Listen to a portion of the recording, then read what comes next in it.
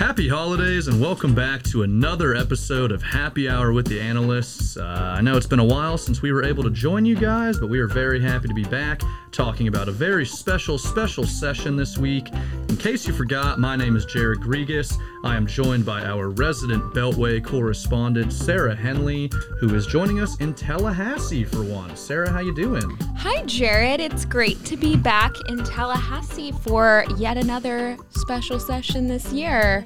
Very exciting. It is good to have you, Sara. And our other analyst, Shiloh McPherson, is here with us as always. Shiloh, how you doing today?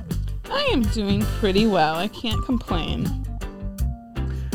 All right, yes. So just looking back, here's your question of the week. So, what New Year's resolutions did you complete this year? You know, Shiloh, New Year's resolutions are a great opportunity for personal growth and to really challenge yourself. And I did not even come close to mine. My goal was to read 12 books this year, one per month, and I am sitting at a nice figure of one book so far, so really nailed it. Jared, I'm right up there with you. I only finished one book. We're busy people, you know? What are you gonna do? What can you do? Sara, how about you? How'd your resolution go? So I have a unpopular, maybe, opinion on New Year's resolutions. Every time I set a goal of New Year's resolutions out, I can't seem to hit them. And I think it's the pressure that comes into play with fulfilling a goal for the year. So this year I decided to kind of not have a New Year's resolution, and in my mind have goals set, but not at the beginning of the year, so you can't be let down at the end of the year. So I think I accomplished quite a bit more this year not having a set of goals. There you go, Sara. Low expectations is the key. All right, that's the strategy. It is the strategy. Try it out for maybe this year. You guys might be surprised. I have got a feeling that 2023 is my year, so check back with me then. Every year. And as for question number 2, unless you have been living under a rock, you might have seen that the World Cup has been going on the last month, and there have been just a series of really interesting games. Now, unfortunately, the United States got knocked out pretty early on, but we are down to 3 at this point. We have got Argentina already waiting in the final to see who emerges from the game today of France and Morocco. So, ladies, who you got in this tournament? My money's on Morocco. They do seem like the team of destiny this year, Shiloh. The underdogs this year. Yeah, Cinderella, not a traditional power necessarily, but they have yet to allow a goal this tournament, which is just unbelievable. Yeah, it's pretty impressive. Morocco might take it all. However, I'm rooting for Argentina because the greatest soccer player of all time has not gotten a World Cup yet. And that is Messi. So I'm looking forward to Messi taking home the cup this year. Messi does have quite the resume, Sara. A lot of Player of the Year awards as well as a tax evasion charge.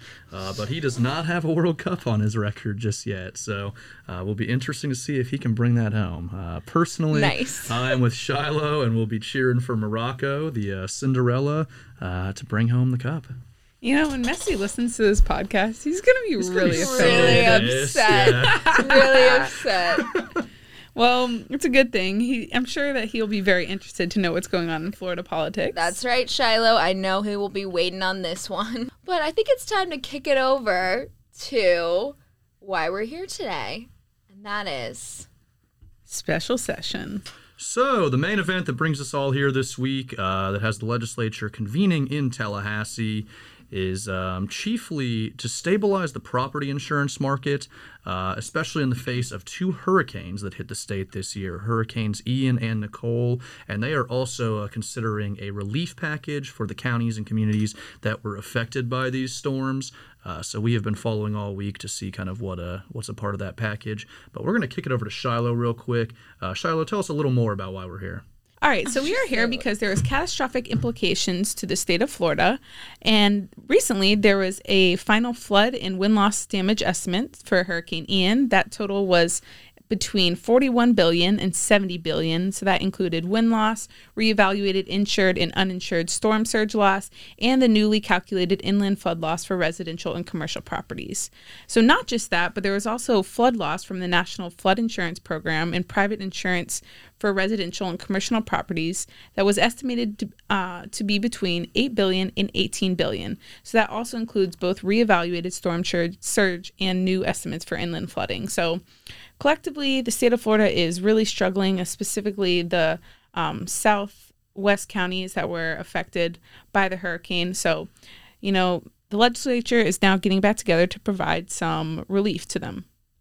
Those are some startling numbers, Shiloh. There are a lot of people that need help right now, and so this relief is coming at the right time.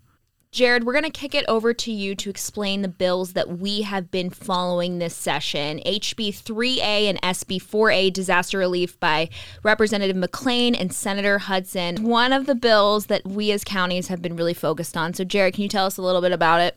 Sure can, Sarah. So as she said, HB 3A and Senate Bill 4A, they are identical bills.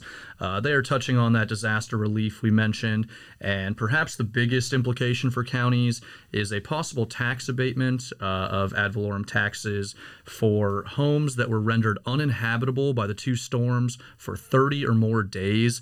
What that's going to look like, practically speaking, is a tax refund that's going to come next year. So essentially, people are going to have to pay their property taxes as they normally would this year, but they can apply for the refund with documentation of the uninhabitability of the home, if it was destroyed, that sort of thing, and then they will get a prorated refund for the time period in which they were displaced from their home. Deadline to apply for this refund is April 1st, even though that they have shifted around some of the delinquency dates for property taxes this upcoming year. So they have actually pushed back the deadline for you to file your taxes to June 1st, but if you're hoping to get that refund, you have to apply for it by April 1st. One other thing of note, only residential property owners are eligible for this refund under this section, so commercial property owners will not be eligible. Another consideration for counties is, as it stands, they would be footing the bill for this. Now, previously, under similar circumstances, back in 2018, for example, when we had Hurricanes Matthew, Irma, and Hermine, they did provide an offset of that tax abatement for local governments. And so we are certainly hoping and expecting that they will do the same, though that appropriation might come during the general session in March. There was also some funding opportunities for our counties that were affected in the bill. And Shiloh, what were some of those? Yeah, so the bill appropriates the following funds to be used for emergency services and financial impacts following the recent disasters. So first, there's going to be an appropriation of $350 million in non-recurring general revenue funds to the Division of Emergency Management to provide the match requirement for public assistance program grants.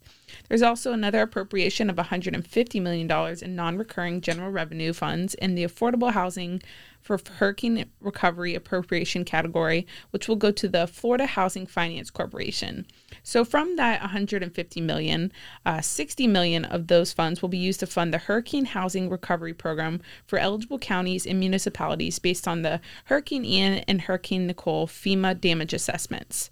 So the bill also creates the Hurricane Restoration Reimbursement Grant Program within the Department of Environmental Protection, which will be funded at $50 million. So the purpose of this is to provide financial assistance to mitigate coastal beach erosion for coastal homeowners who were really affected by the storm.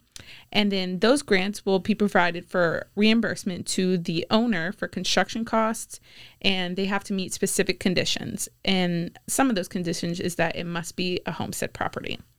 The bill also creates within the Department of Environmental Protection the Hurricane Stormwater and Wastewater Assistance Grant Program for the purpose of providing financial assistance to 16 counties impacted by Hurricane Ian or Hurricane Nicole, funded at $100 million. So some of those eligible recipients will be counties, municipalities, and special taxing districts that operate at a stormwater or wastewater management system. And lastly, all applications must be submitted to DEP on or before March 31st, 2023, and those grants must be awarded by May 1st, 2023, and may not exceed $10 million. So that's the wrap up for the funding. Thanks, Shiloh. A lot of good opportunities out there for funding. And if I did not already say so, this bill passed both chambers unanimously as of this morning. So this represents a nice first step towards getting those communities the relief they need. Thank you, Jared. And moving on to our next bill, which was HB1 SB 2, Property Insurance by Representative Leake and Senator Boyd. Our final wrap-up will be in our legislative bulletin this week, but here's a few of the changes that are made within this bill. So one, the bill creates the Florida Optional Reassurance Assistance Program. This program creates optional hurricane reassistance that eligible property insurers can purchase near the market rate. Rates will vary by tier level purchased and will range from 50 to 65% rate. And this is funded with an additional $1 billion in general revenue for the 2023 year. Couple other things that the bill did was amend the prompt pay laws to encourage prompt payments of pay. It reduces the time for insurers to pay or deny the claim from 90 to 60 days. It allows the Florida Office of Insurance Regulation to extend the 60-day period up to 30 additional days if the state of emergency prevents the insurer from meeting the time frames of that prompt pay law. It reduces the time for insurers to review and acknowledge a claim of communication from 14 days to 7 days. It reduces the time for an insurer to begin an investigation from 14 to 7 days. And it reduces the time for a physical inspection from 45 to 35 days, and so on. The bill also eliminates one-way attorney's fees in suits arising in residential or commercial property insurance. It eliminates a policyholder's ability to execute an assignment of benefits for all property insurance policies. It also requires mandatory market conduct exams following hurricanes.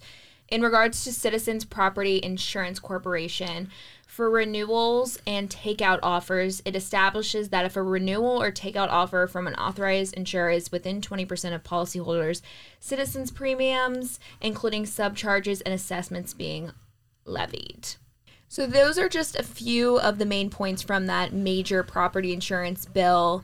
If you want to learn more about that bill, you can look in our legislative bulletin that's going out this week that will have a more comprehensive breakdown. The massive property insurance bill passed in the Senate with a vote of 27-13 and passed on the House floor on Wednesday afternoon with a vote of 84-33. Shiloh, and if you could explain our last bill that we followed this session. All right, Sarah. So we had House Bill 5A and Senate Bill 6A, Toll Relief by Rep. Busada Cabrera and Senator DeSigli, which passed unanimously in both chambers. So the bill directs the Florida Turnpike Enterprise within the Florida Department of Transportation to establish a toll relief program from January 1st to 2023 through December 31st, 2023. So essentially, this program will apply within all Florida toll facilities that use a state-issued transponder or are within the Florida Department of Transportation's prepaid electronic transporter toll system, which is primarily SunPass. So participating drivers must have a qualifying account with SunPass or an alternative Florida-based prepaid toll account by this time, and qualifying accounts that record 35 or more toll transactions in a calendar month are eligible to receive a future credit equal to 50% of the amount paid on the qualifying transactions. So once a credit is earned, it will be posted to the qualifying account on the 10th of the subsequent month. So this bill is supported with an appropriation of a non-recurring sum of $500 million from the General Revenue Fund to the State Transportation Trust Fund. So this bill will definitely provide a lot of drivers some reimbursements and relief for the following year. Thank you, Shiloh. And of course, we did see a lot of changes and some progress this week, but legislators have assured us that there is still things to work on as we move into the upcoming session. Property insurance is not off the table, so we will be closely monitoring that this year coming up, and we look forward to sharing that with you all and advocating on behalf of you and the counties. Thank you, Sarah, and thank you to all of our listeners for their support over the last year. We have really enjoyed kicking it with you guys and keeping you guys apprised of county issues. While we are wrapping up Happy Hour with the Analysts, we will be restarting Fact-ish in the spring, so be on the lookout for that. I promise you have not heard the last of us. But in the meantime, we hope you all have a very happy holiday season, and thanks for listening. And Happy New Year. I hope you were all able to spend time with your families And hit your resolutions this season.